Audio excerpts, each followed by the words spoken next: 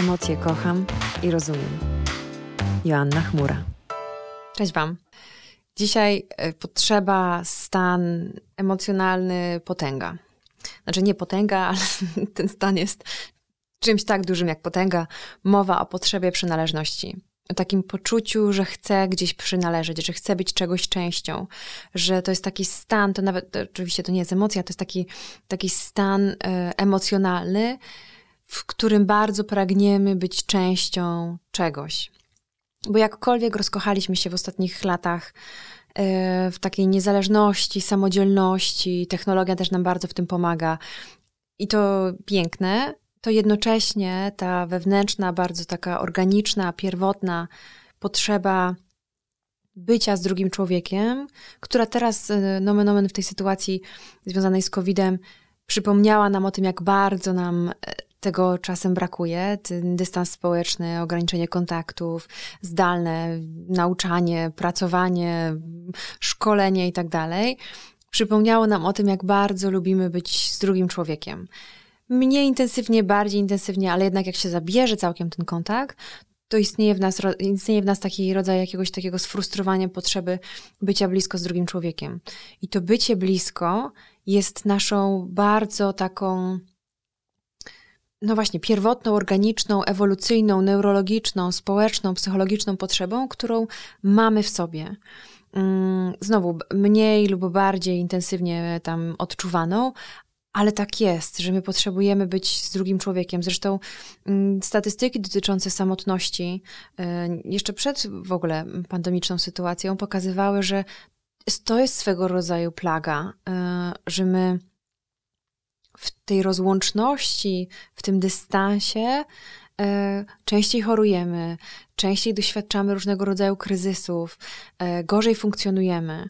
I to bycie z drugim człowiekiem, czy to jednostką, czy rodziną, czy grupą znajomych, czy chociażby wychodzenie do pracy, dla wielu z nas jest takim przypomnieniem, że nie jesteśmy tu sami. A to jest bardzo kojąca świadomość, że nie jesteśmy tutaj sami i pomagająca właśnie w takim poczuciu i bezpieczeństwa, i też takiej sprawczości, i też takiej bycia, jakby takiego uczucia bycia potrzebnym, czy bycia ważnym dla kogoś innego. A potrzeba przynależności bardzo łączy się nam ze wstydem rozumianym jako lęk przed oceną. I teraz wszystko, co zagraża byciu przynależnym gdzieś, byciu blisko z kimś albo w jakiejś grupie, może w nas budzić uczucie właśnie wstydu, czyli tego lęku przed oceną, którą przed chwilą, to jest najprostsza definicja, którą można przytoczyć, jeśli chodzi o wstyd.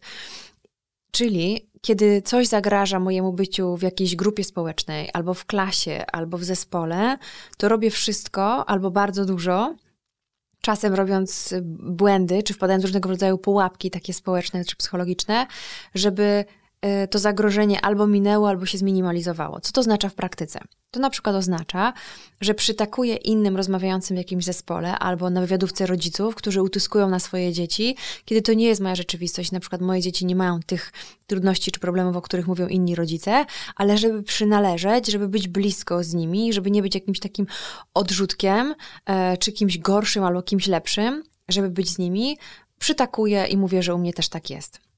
I to jest takie zadanie z gwiazdką dla Was teraz, na najbliższe dni po wysłuchaniu tego i po obejrzeniu tego odcinka, zastanowić się, czy my przypadkiem nie robimy tak, że potakujemy, narzekamy kolektywnie albo się frustrujemy kolektywnie, żeby gdzieś przynależeć. Jest taki odcinek o zamartwianiu się i tam też poruszam w tym odcinku taką kwestię, że mogliśmy wyrosnąć w społecznościach czy w tych systemach rodzinnych, w których taką melodią graną cały czas było narzekanie, albo właśnie zamartwianie się, albo bycie w takim lęku i szukanie zagrożenia z każdej strony. I teraz wychodzenie z tego schematu zagraża naszej potrzebie przynależności, bo to był język, który nas łączył. I teraz jak ja przestanę mówić tym językiem, to co? Ta grupa mnie odrzuci? Być może przez jakiś czas tak, bo powie, a co ty się tak zmieniłaś? A co ty tak już nie jesteś? A co ci tak dobrze? Co ty taka zadowolona jesteś? Że jest to swego rodzaju ryzyko, które musimy podjąć, żeby być bliżej swojej takiej prawdy, że ja nie chcę narzekać cały czas, bo ja nie widzę świata w taki sposób, ale jednocześnie mogę się jakby zetknąć z takimi komentarzami z tej grupy, której byłam częścią, która będzie mówiła, że się zmieniłaś, albo że coś ci odbiło, albo że, wiecie, różne te komentarze słyszymy. Więc uczulam nas wszystkich na to, czy raczej buduję taką świadomość, że tak może być, że nasza chęć przynależności może kosztować nas naszą wewnętrzną prawdę. Ale jeśli chcemy tą wewnętrzną prawdę manifestować na zewnątrz, to możemy się liczyć z tym, że będziemy oceniani albo w najgorszym wypadku właśnie wykluczeni. I to w przypadku takich grup zawodowych to jest mniej bolesne, no bo jak jakiś zespół, w którym funkcjonujemy, nas, nie wiem, właśnie wykluczy, bo nie będziemy pielęgnować sarkastycznych komentarzy, które są elementem kultury organizacyjnej, to po pewnym czasie się sfrustrujemy i być może nawet zmienimy pracę, albo zespół, albo dział. I trochę pocierpimy, ale może to nie będzie jakieś druzgoczące cierpienie. Natomiast wykluczenie czy odrzucenie, które jest odwrotnością przynależności z rodziny, z jakiegoś systemu takiego bardzo nam bliskiego, jest już ogromnie trudnym doświadczeniem dla wielu z nas. I osoby, które na przykład robią różnego rodzaju coming outy, odsłaniając się przed najbliższymi, doświadczają tej formy odrzucenia często i to jest niezwykle bolesne, bo jedna rzecz to jest taka brak akceptacji w ogóle w tym otoczeniu, w którym jesteśmy, ale też odrzucenie przez system, który nas w jakimś sensie zrodził, czy który nas wychował, zabiera nam swego rodzaju korzenie, taki fundament i to dla tożsamości naszej jest bardzo trudnym doświadczeniem. Do przejścia oczywiście i jeśli jakby dobrze przeżyte, takie zapielęgnowane i objęte czułością przyjaźni na przykład innych osób, jakby jest do przejścia, jak wszystko w życiu. Ale samo zjawisko jest bardzo, bardzo trudne. I mówię o tym dlatego, że żebyśmy nie sprzedawali siebie, żeby tylko gdzieś przynależeć, tak na dobrą sprawę, tak po prostu, bo boimy się tej samotności, boimy się tej pustki, bo czasami tak jest, że na przykład jeśli chodzi o edukację, że funkcjonujemy w jakimś środowisku, które, nie wiem, na przykład nie ma wyższego wykształcenia, albo nie ma jakiegoś wykształcenia w jakiejś takiej specyfice. I my idziemy na te wyższe studia, albo wyjeżdżamy za granicę, albo przeprowadzamy się do innego miasta. To siłą rzeczy kontakty z tą grupą, którą charakteryzuje na przykład, nie wiem, mieszkanie w małym mieście, się nam trochę poluzują. I może tak być, że ta grupa będzie wysyłała takie sygnały, że no już jesteśmy trochę inni. Jakby już trochę jesteśmy z nimi, ale już trochę nie jesteśmy z nimi. I to jest w sumie nazwanie prawdy, no bo wychodzimy gdzieś poza te ramy, które sobie jakby wspólnie tutaj stworzyliśmy i które nas łączyły i jednoczyły, ale to nie musi oznaczać, że już nie chcemy przynależeć, tylko to zaprasza nas do takich odważnych, szczerych, na otwartym sercu prowadzonych rozmów, no bo jeśli nam zależy dalej na byciu częścią tego kolektywu, z którego wyszliśmy, to się nie musi wykluczać. Pytanie tylko, czy w cudzysłowie ta grupa jest w stanie to znieść, czy dalej nas będzie akceptować w tej innej, czy zmieniającej się wersji. I to też mówię często, takie przysłowie nasze mamy, jeśli chodzi o chociażby taką sferę finansową sukcesu materialnego, że mówi się, że prawdziwych przyjaciół poznajemy w biedzie, ale też mam takie stworzone na swoją potrzebę przysłowie, które bardzo często na warsztatach czy w mojej w ogóle codziennej pracy, z którego korzystam, to jest, że prawdziwych przyjaciół też poznajesz w sukcesie.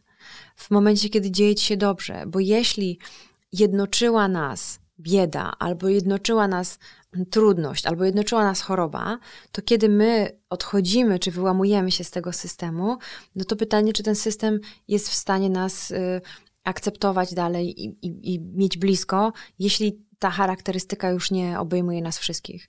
I to są takie dosyć trudne momenty, takie trochę testy dla przyjaźni, czy dla rodziny, czy dla relacji, sprawdzające na ile ta relacja oparta jest na miłości, a nie właśnie na tej jednoczącej cesze, która nas spinała razem. Jest jeszcze taki aspekt potrzeby przynależności, która gromadzi, czy zbliża ludzi do siebie wokół wspólnego wroga. I to ma charakter dosyć takiej dużej siły, to znaczy to jest tak, że to potrafi zjednoczyć ludzi wokół jakiejś jednostki albo jakiegoś stylu, nie wiem, politycznego, albo jakiegoś trendu, że wybieramy sobie jakąś osobę, albo jakiś pomysł, albo jakiś, no właśnie, nurt polityczny, wokół którego budujemy kontrę.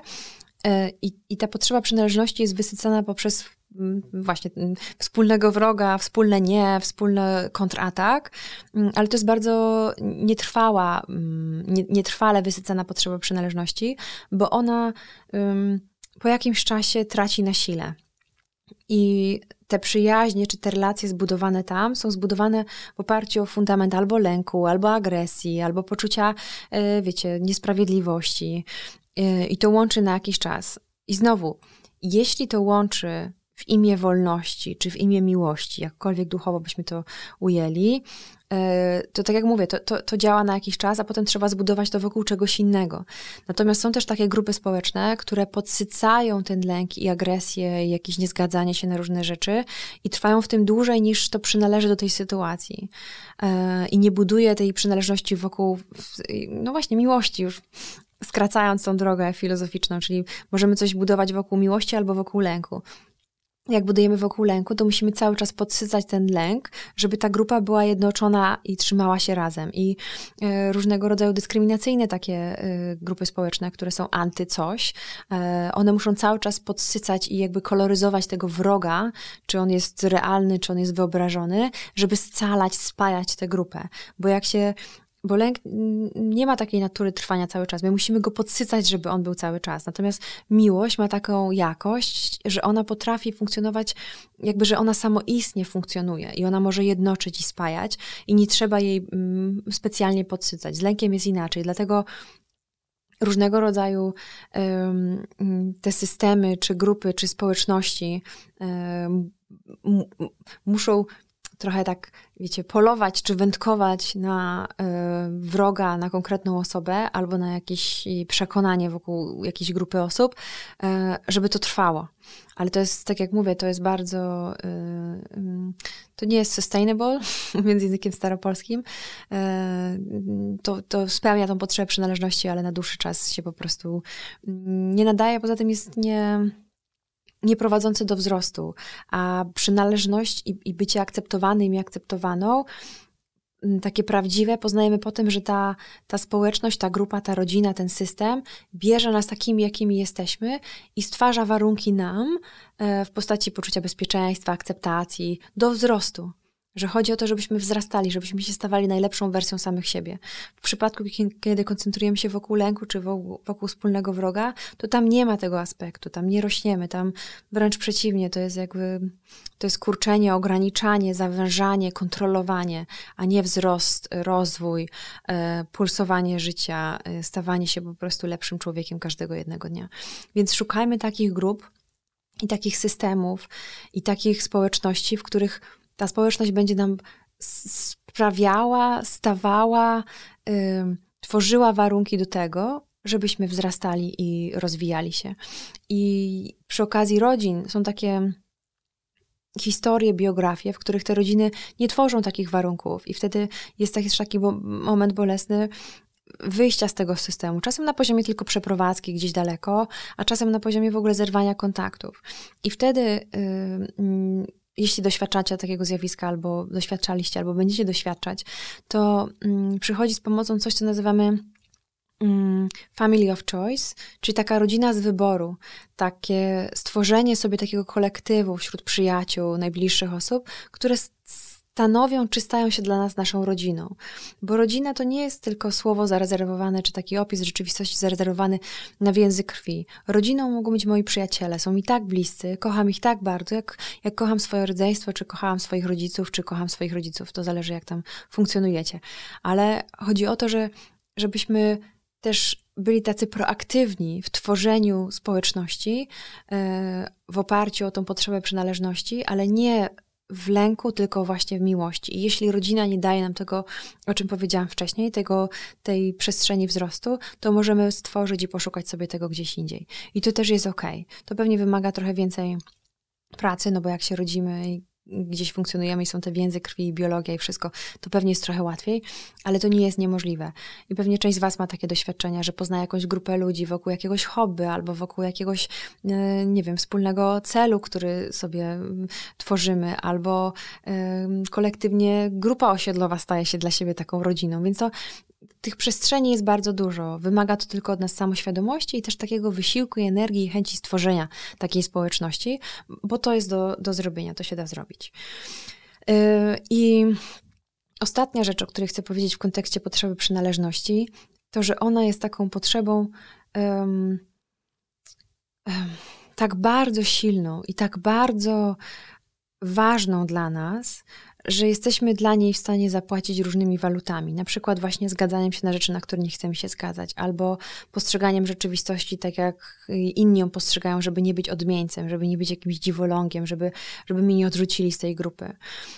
I kiedy odchodzimy, kiedy jednak dzieje się tak, że stwierdzamy, że już nie chcemy funkcjonować w społeczności, która jest, nie wiem, dyskryminująca i szydząca i właśnie gromadząca się wokół jakiegoś wyobrażonego wroga, który nam zagraża. Jeśli chcemy odejść z tej społeczności, to będzie taki moment między stworzeniem tej nowej, a nie byciem już w tej starej, który nazywamy taką pustką, taką przestrzenią. Po angielsku jest takie piękne słowo void, że już nie jestem tam, gdzie byłam, nie jestem jeszcze tam, gdzie chciałabym być, jestem gdzieś pomiędzy. I to jest taki trudny moment. Zresztą Brené Brown w książce Z odwagą w nieznane, która jest cała o potrzebie przynależności, opisuje, że to jest trochę jakbyśmy wychodzili z jednego lasu na takie pole, taką łąkę nicości, gdzie nie ma nikogo. Tam jeszcze słyszymy jakieś głosy osób, z którymi byliśmy, którzy wołają: ej, nie odchodź, ej, zostań, bądź z nami, a co ci się stało, źle ci było z nami i tak dalej. My wiemy, że tam nie chcemy wracać, ale widzimy jakiś inny las za chwilę, ale tam nikogo jeszcze nie ma, nie słyszymy żadnych głosów. I na ten moment przejścia między jednym a drugim potrzebujemy odwagi i wiary i takiego przekonania, że to jest nasza droga i że potrzebujemy odejść skądś z miejsca, które nam nie służy i poszukać swojego plemienia, swojej grupy, swoich ludzi. I bardzo często jest tak, że jak się odważymy na ten krok i pójdziemy w stronę tego innego lasu, to okazuje się, że tam już są inni ludzie. Mówią: hej, czekaliśmy na ciebie, hej, tutaj jest inaczej, tutaj są inne reguły, chodź, dołącz do nas. Ważny jest ten moment pomiędzy, żeby w nim pamiętać o tym, dlaczego to robimy, co jest dla nas najważniejsze, czego już nie chcemy w swoim życiu, a co zapraszamy do swojego życia. I na bank znajdziecie przynajmniej jedną albo dwie, albo może więcej osób, które mają podobnie. I to bycie razem, ta potrzeba przynależności wysyci się już właśnie w innych warunkach. Tylko kluczowy jest ten moment przejścia. I na ten moment przechodzenia między jednym a drugim miejscem życzy nam dużo odwagi, dużo życzliwości, dużo czułości, dużo nadziei, dużo też takiej śmiałości w podążaniu za tworzeniem rzeczywistości, w której chcemy funkcjonować, żeby nie osiadać w tym miejscu, w którym jest nam okej, ale tam, dobra, ale fajnie by było gdzieś indziej, tylko zebrać się i mieć siłę i też być może pozmieniać siebie w tym funkcjonującym środowisku, w którym jestem, ale jeśli to nie pomoże, czyli nie wysyci nam tej radości i spełnienia,